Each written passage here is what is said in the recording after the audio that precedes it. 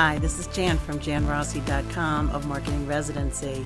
Today we're talking a little bit about your About page, and if you look at your stats, you'll notice that people do look at that About page.